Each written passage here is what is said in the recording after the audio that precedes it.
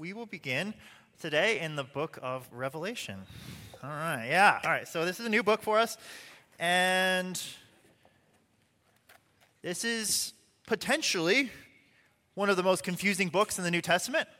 This is also historically one of the most misinterpreted books of the Bible in our age. So, this book can be a source of confusion. It can be a source of fear-mongering and conjecture. It can be a source of obsession and distraction. People who just zero in on it and are desperate to get more out of it than maybe they should. It can be a subject of disagreement and arrogance and foolish controversy. All right. Our hope is to avoid all these things, obviously. My hope is that we might make this book simple and what it is promised to be, a blessing to the servants of Christ. A blessing. That you might be blessed in hearing it, you might be blessed in knowing it, and blessed in doing it.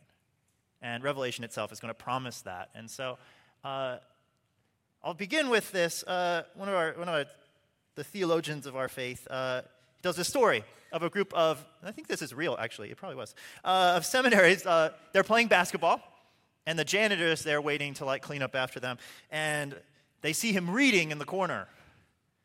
And they ask, "What are you reading?" And he says, "The Bible." And they say, seminarians, what book are you reading? And he says, Revelation. All right, so this gets them all foaming at the mouth. All right, what do you think it means? Do you need our help? He says, "No, I know what it means." And they're like, well, what does it mean? He says that Jesus is going to win. And it's a simple message. And we want to break out all the charts and all the diagrams and make it very complicated and miss the message that it's about the fact that Jesus wins. That Jesus, he comes again and he is victorious. And that there are all of these enemies, and then there's the ultimate Lord who is triumphant over them all. And so with that, yes, this is a difficult book. But it is also a great blessing. And I want us to receive it and be encouraged by the fact that Jesus he's on the throne. He is ready to come back. And he is encouraging us to take heart through this book. So, this is the introduction to the book of Revelation. And so we're going to talk first about just some interpretive principles, about kind of the symbolism and how Revelation works. But then we're going to get to the actual introduction that John gives us, talk about peace and grace to the churches, and finally, that second coming of Christ. All right, so big message here. Revelation, it's a book of symbolism that seeks to bless the church in all ages with this ultimate assurance that Jesus Christ is coming back. All right, so with that, let's read Revelation 1, verses 1 through 8. The revelation of Jesus Christ, which God gave him to show to his servants the things that must soon take place. He made it known by sending his angel to his servant John, who bore witness to the word of God and to the testimony of Jesus Christ, even to all that he saw. Blessed is the one who reads aloud the words of this prophecy, and blessed are those who hear it and who keep what is written in it, for the time is near. John, to the 7 churches that are in Asia, grace to you and peace from him who is, and who was, and who is to come, and from the 7 spirits who are before his throne, and from Jesus Christ, the faithful witness, the firstborn of the dead, the ruler of kings on earth. To him who loves us and has freed us from our sins by his blood, and made us a kingdom, priests to his God and Father, to him be glory and dominion forever and ever. Amen. Behold, he is coming with the clouds, and every eye will see him, even those who pierced him, and all tribes of the earth will wail on account of him. Even so, amen. I am the Alpha and the Omega, says the Lord God, who is and who was and who is to come, the Almighty. Let's pray. Father, we thank you for the blessing of this book. We thank you for Jesus, our Savior. We thank you for the fullness of the Spirit. We thank you that you reign as Almighty, who is and was and is to come. Father, would you help us? Would you walk closely with us? Would you, by your Spirit, guide us in these things, that we may receive your word as the blessing that it is? We pray in Christ's name. Amen. All right, so we begin with the basics of how to interpret this book in its own words. So it's going to tell us how we are supposed to receive this book, starting at verses 1 and 2. The revelation of Jesus Christ, which God gave him, to show to his servants the things that must soon take place. He made it known by sending his angels to his servants John, who bore witness to the word of God and to the testimony of Jesus Christ, even to all that he saw. All right, so what is this? This is the revelation of Jesus Christ. Now, a revelation, this is something that has been disclosed, it's been unveiled, a mystery that has been granted and gifted to us, his people. And notice, just for the record, it's not revelations, it's one, revelation. It's a single message, just this single encouragement. It's one. And where does it come from? So it came ultimately from the Father. And it describes it as this gift, the gifts to the servants of Christ that they might know what is soon to take place. And so when we read this book, all right, we are in the world of things soon to take place, relevant to his people as it is written. And how did it come to us? It came to us by an angel. So we have this chain of commands of the Father to Jesus, to an angel who made it known to John, the Apostle John that we're familiar with, and then John bears witness to the things that he saw. All right. I don't usually do this, but all right. This is an important word. All right. There's important words, and there are preachers who make much of unimportant words. So this is actually a good one, and I'll try to justify it. All right. So made it known. Jesus made it known to John by an angel. This is actually a pretty rare word, and it's not used that often. There's a lot of ways that you can say just to tell someone or show someone or just make known to them, but this one has a nuance to it. And it says to make known by signs, to signify or symbolize. Now, most of the time, I wouldn't make a big deal of that, but as we're going to see, the book of Revelation is heavily dependent upon the Old Testament.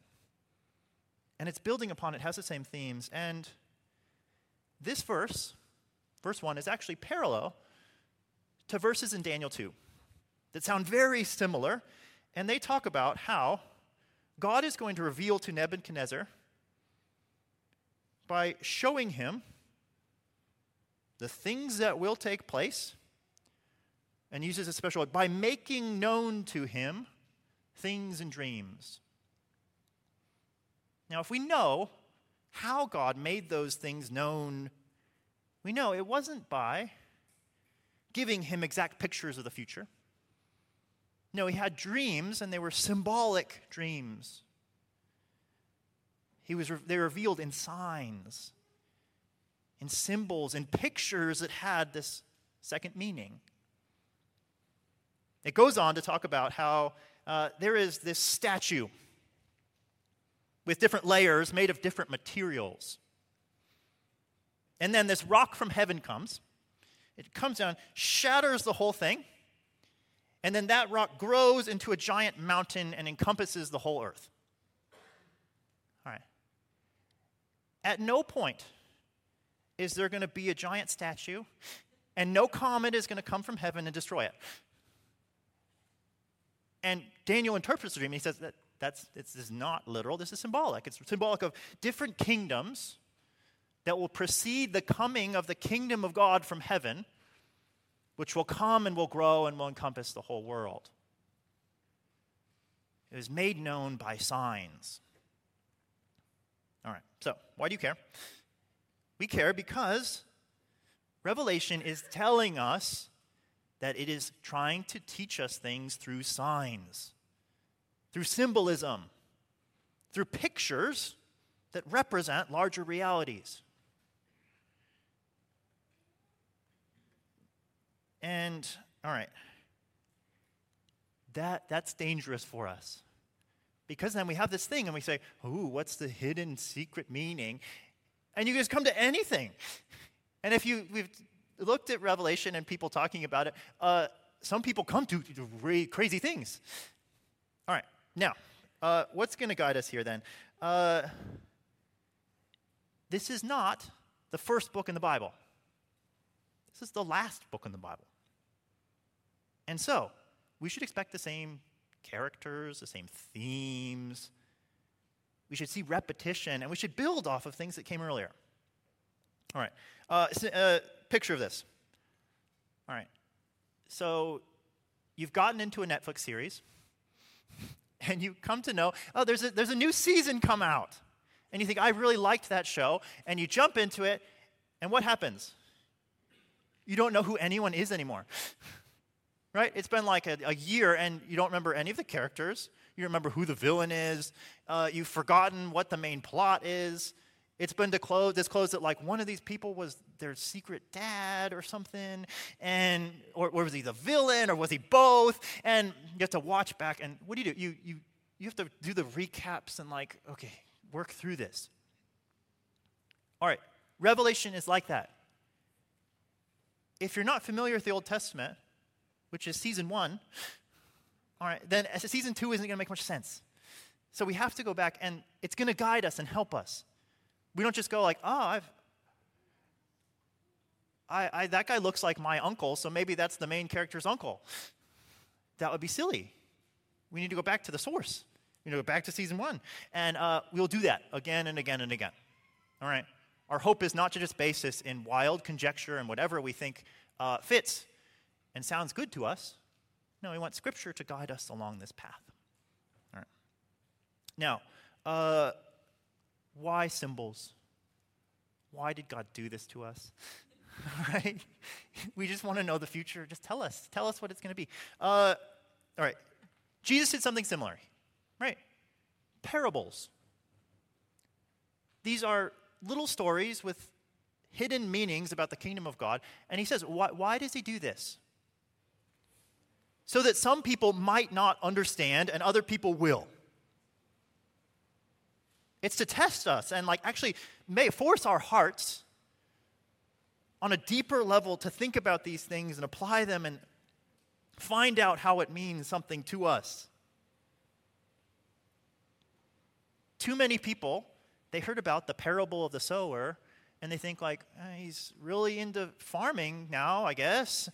And they left and they didn't get the message. They didn't get that it was about the heart receiving the gospel and being fruitful or not. And too often people are the same way with Revelation.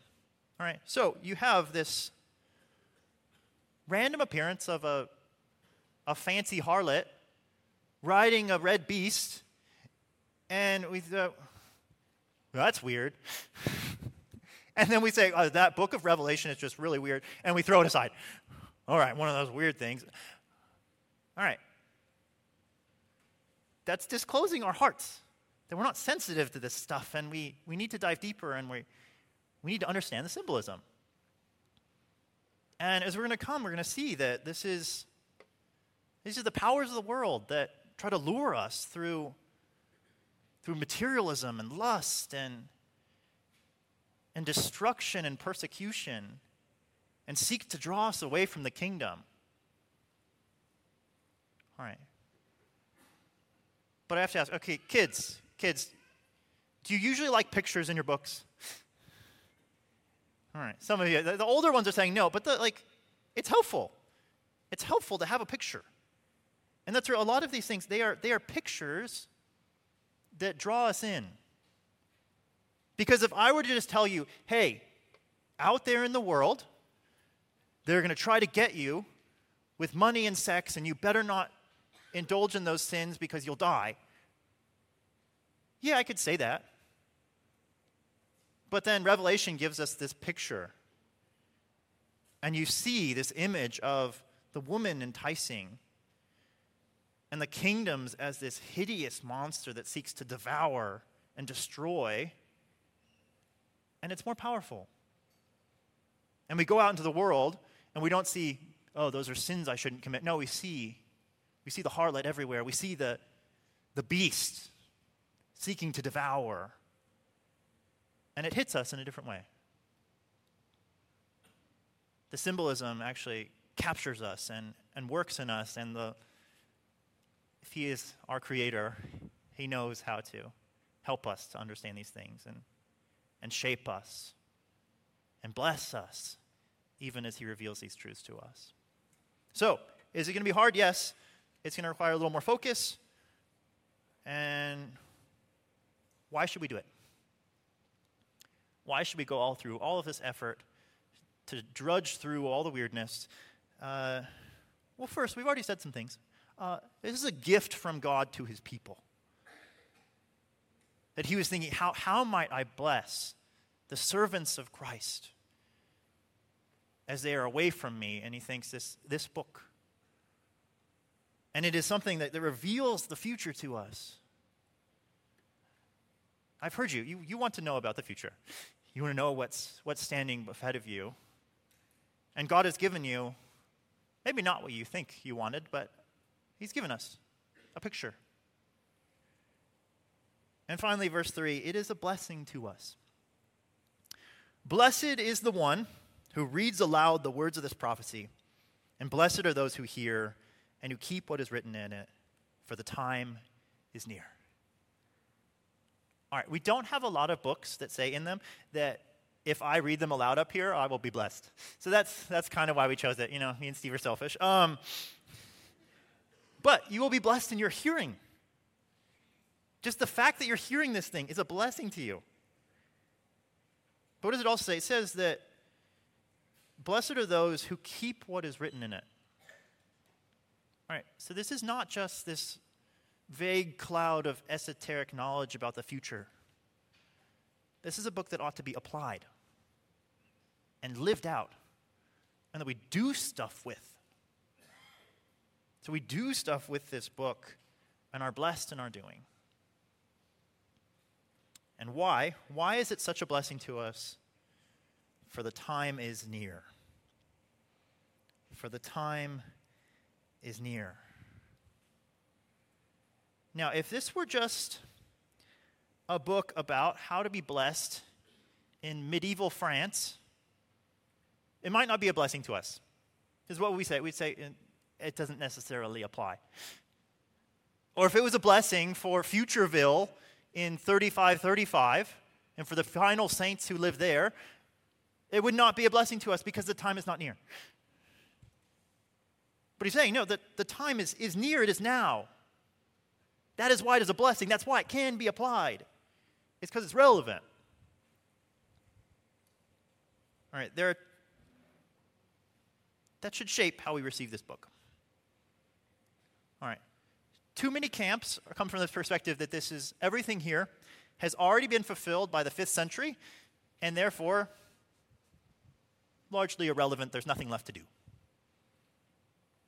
All right. Others are seeing the scope of Western church history.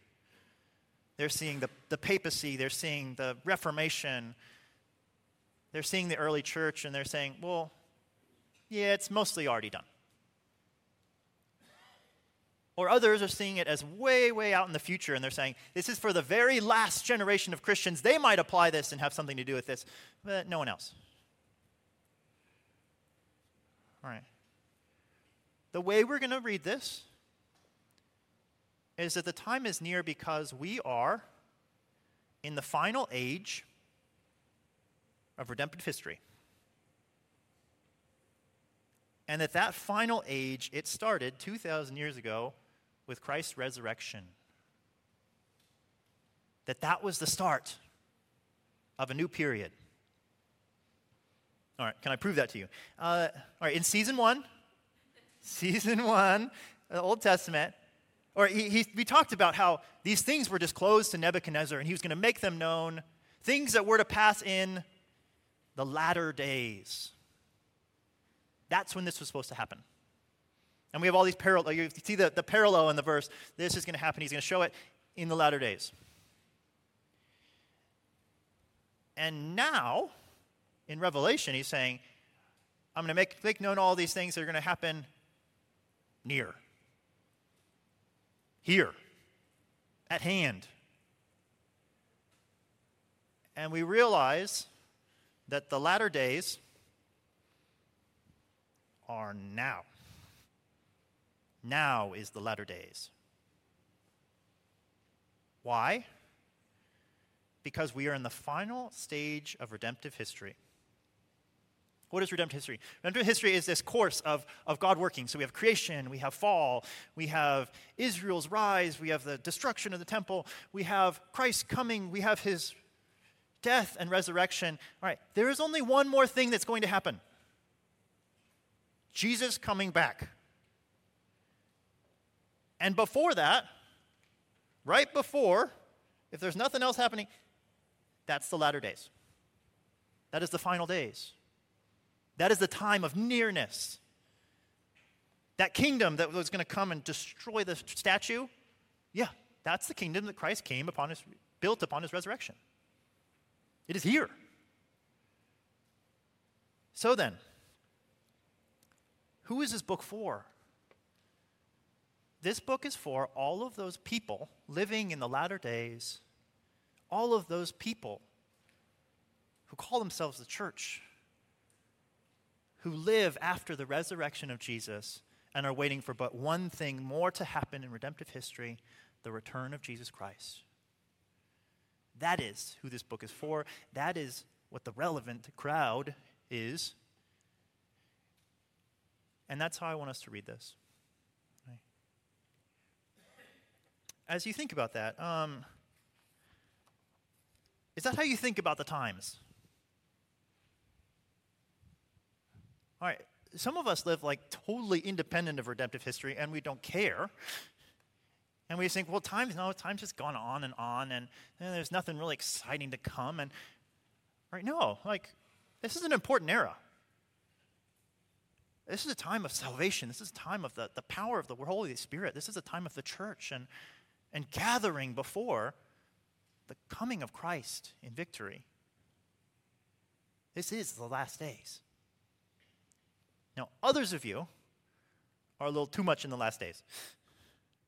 And you think it's the last days because things are just so miserable out there. And that, the world has gone to hell in a handbasket, so Jesus better come soon. All right. Now, you're right, it is the last days, but not in that sense. All right? Your experiential, existential feeling that things are terrible does not mean it's the last days. Right? We guide ourselves by Scripture, which guides itself by redemptive history, not by our feelings about the age at hand. Okay? Things have been bad in these last days. There have been really, really dark times. All right? But we don't want to just bring our cultural bias and just say, well, like, I'm so miserable, Jesus better come back soon. Right? So, what is it? It is the last days. This is the time period that we are in, and we are awaiting the second coming of Christ. Do you want to be blessed in knowing how to live and how to look at this final time?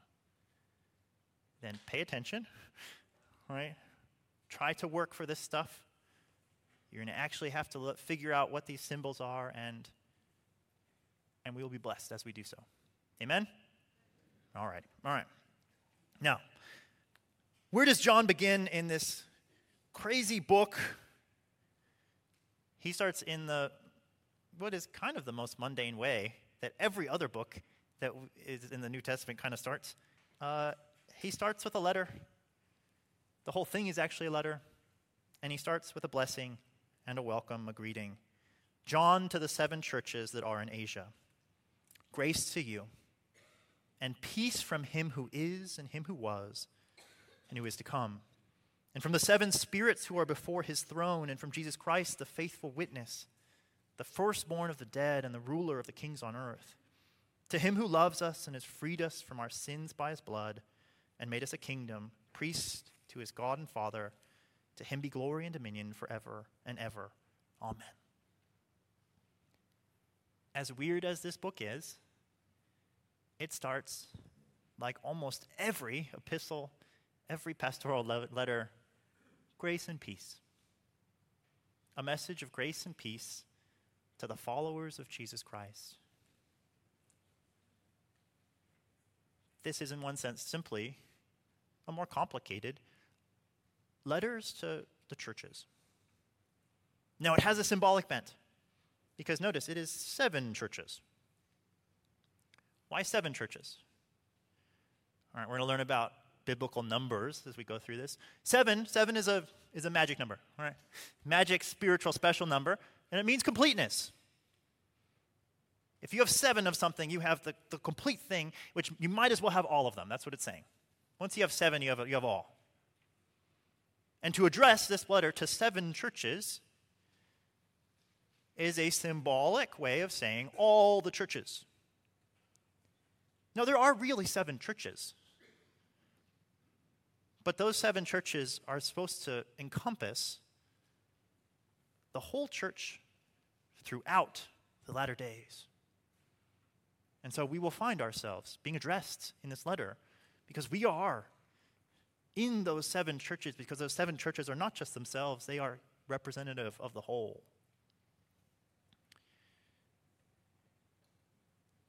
And what does John seek for them? Grace and peace. Grace. Unmerited gifts out of the riches of God's kindness. We talked in Ephesians about how he is lavish in his grace towards us. And that same grace is being poured out upon all of the churches. Grace that they might stand. We saw that last week. Might stand in spiritual battle. Grace that we might endure and persevere. Grace that we might be forgiven our sins. Grace that we might be given the Holy Spirit and filled with him. That we might have the tools, the power we need to endure till the end, to live in these last days, to be fruitful, to spread the gospel. Grace and peace. All right. This is a book where it seems there is very little peace. We are at constant battle. We see horrific pictures of evil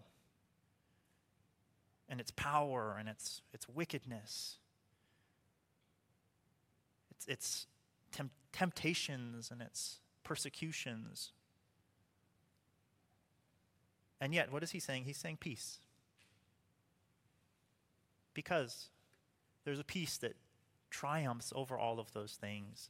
The peace in knowing that we are in the hands of a God who has saved us and redeemed us and walks with us and dwells in us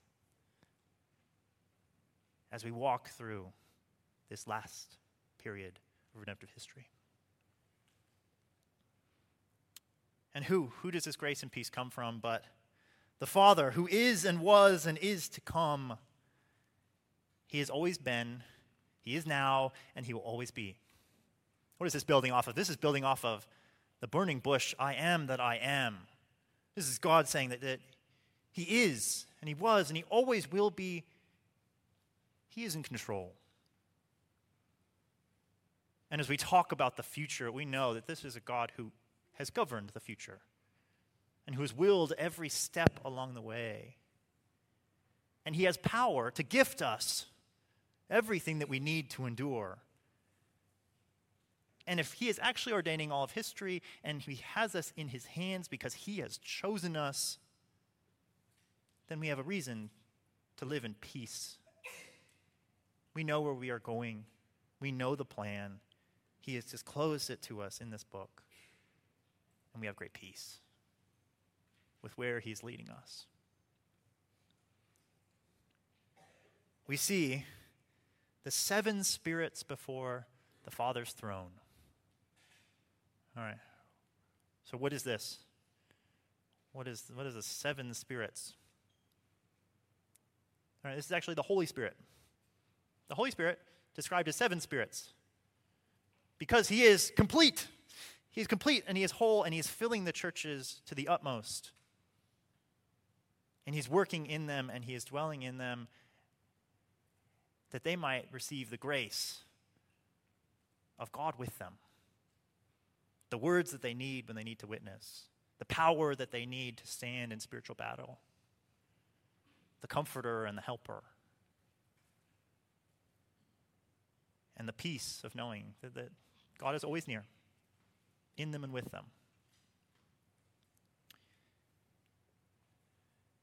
Jesus Christ, the faithful witness, the firstborn of the dead, the ruler of the kings on earth, to him who loves us and freed us from our sins by his blood and made us a kingdom, priest to his God and Father, to be glory and dominion forever and ever. Amen. I hope that you already know Jesus as the culmination of the grace and peace of God. That he has given us grace by his blood, the forgiveness of sins. And that is the only reason we have peace. We do not deserve to have peace with God the Father, who was and is to come, except that Jesus has ended the war. He has taken our judgment. He has taken our sins away. He has washed us clean. And he presents us as, what? Priests and kings in this new kingdom. That we stand before the throne and we get to glorify him. There's lavish grace and perfect peace in Jesus Christ. His victory is our victory. His death is our death. His resurrection is our resurrection. And we stand in these latter days in Christ, who's already won the final victory.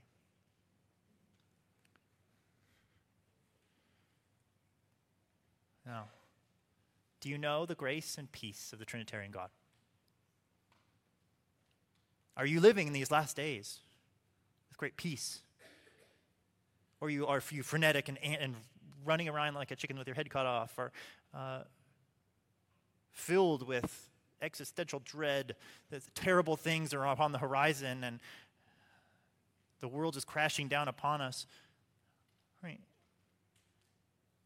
God has not said that that's where things are headed. And we have a reason for greater peace than that. Or are you desperately trying to manage the future as if you are the only one who has any power in the situation, when you have the grace of the God who is and was and is to come, and the grace of the Holy Spirit to walk with you in these things, and the grace of the Savior who died for your sins? All right, grace and peace.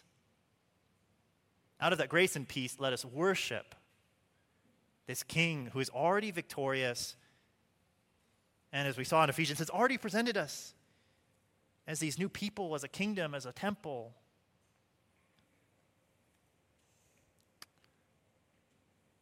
If you do not know the grace and peace of Christ, it is offered to you. Receive him, put your faith in him, run towards him. He longs to be that king for you. All right. And if you haven't, worship him. Or sorry, if you have put your faith in him.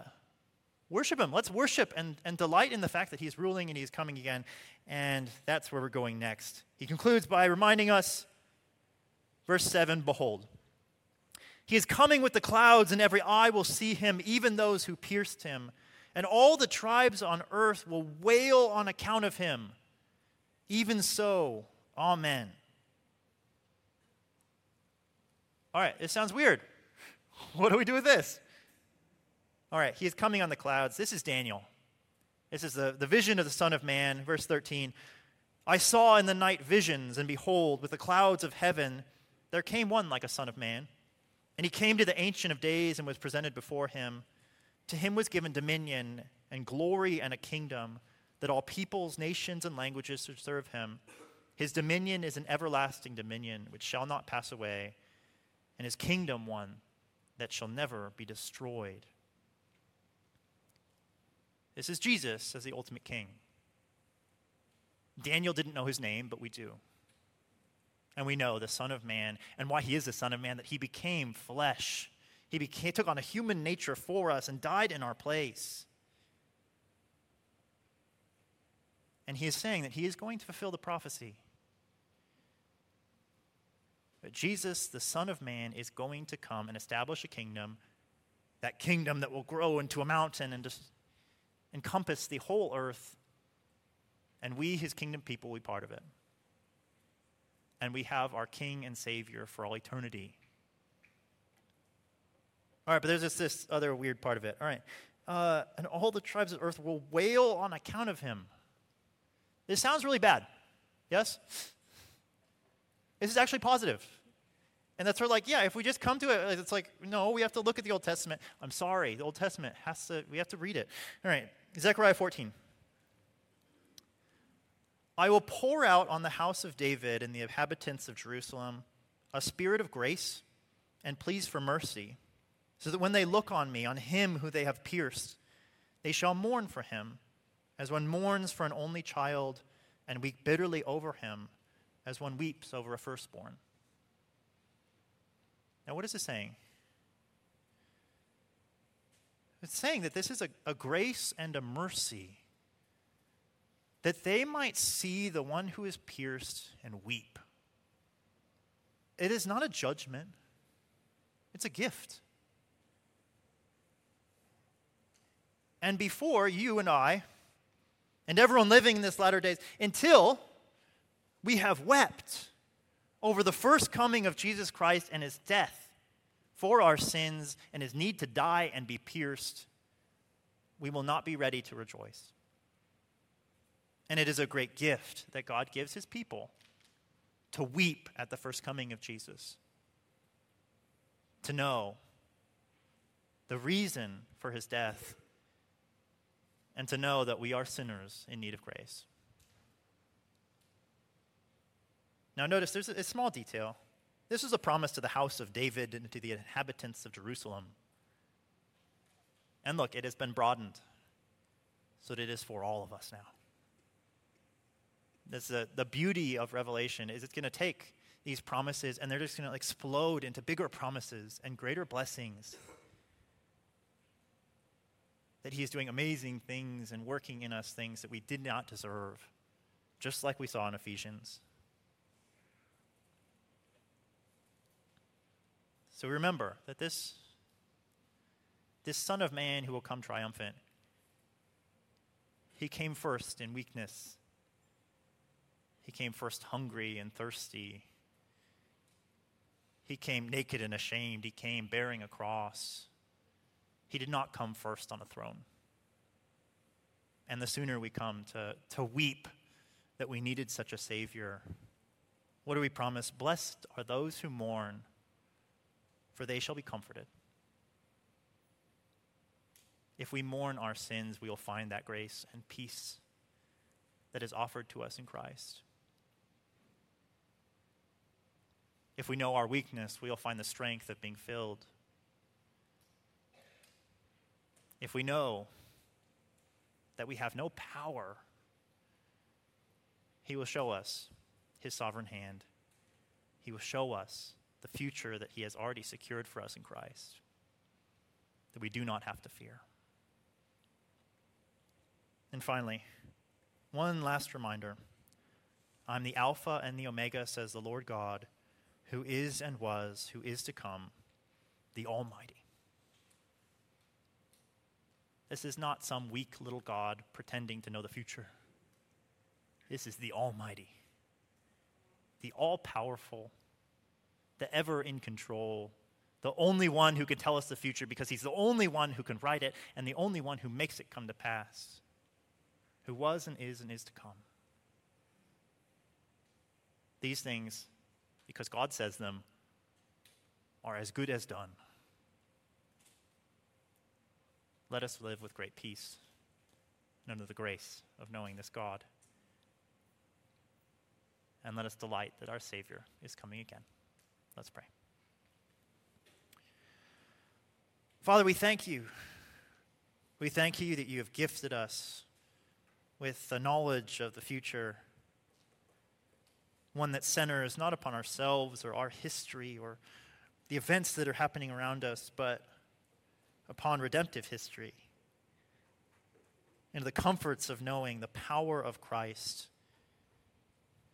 and his triumph over evil and his rule in a kingdom that has already been established. Lord, would you help us to live under the grace and peace that comes from being united to Christ and therefore under the triune God. Thank you for being our God. Thank you for calling. And Father, would you continue to call your people? Would you bring them to yourself? Would you build your kingdom that more may rejoice that you're coming, we pray. In Christ's name.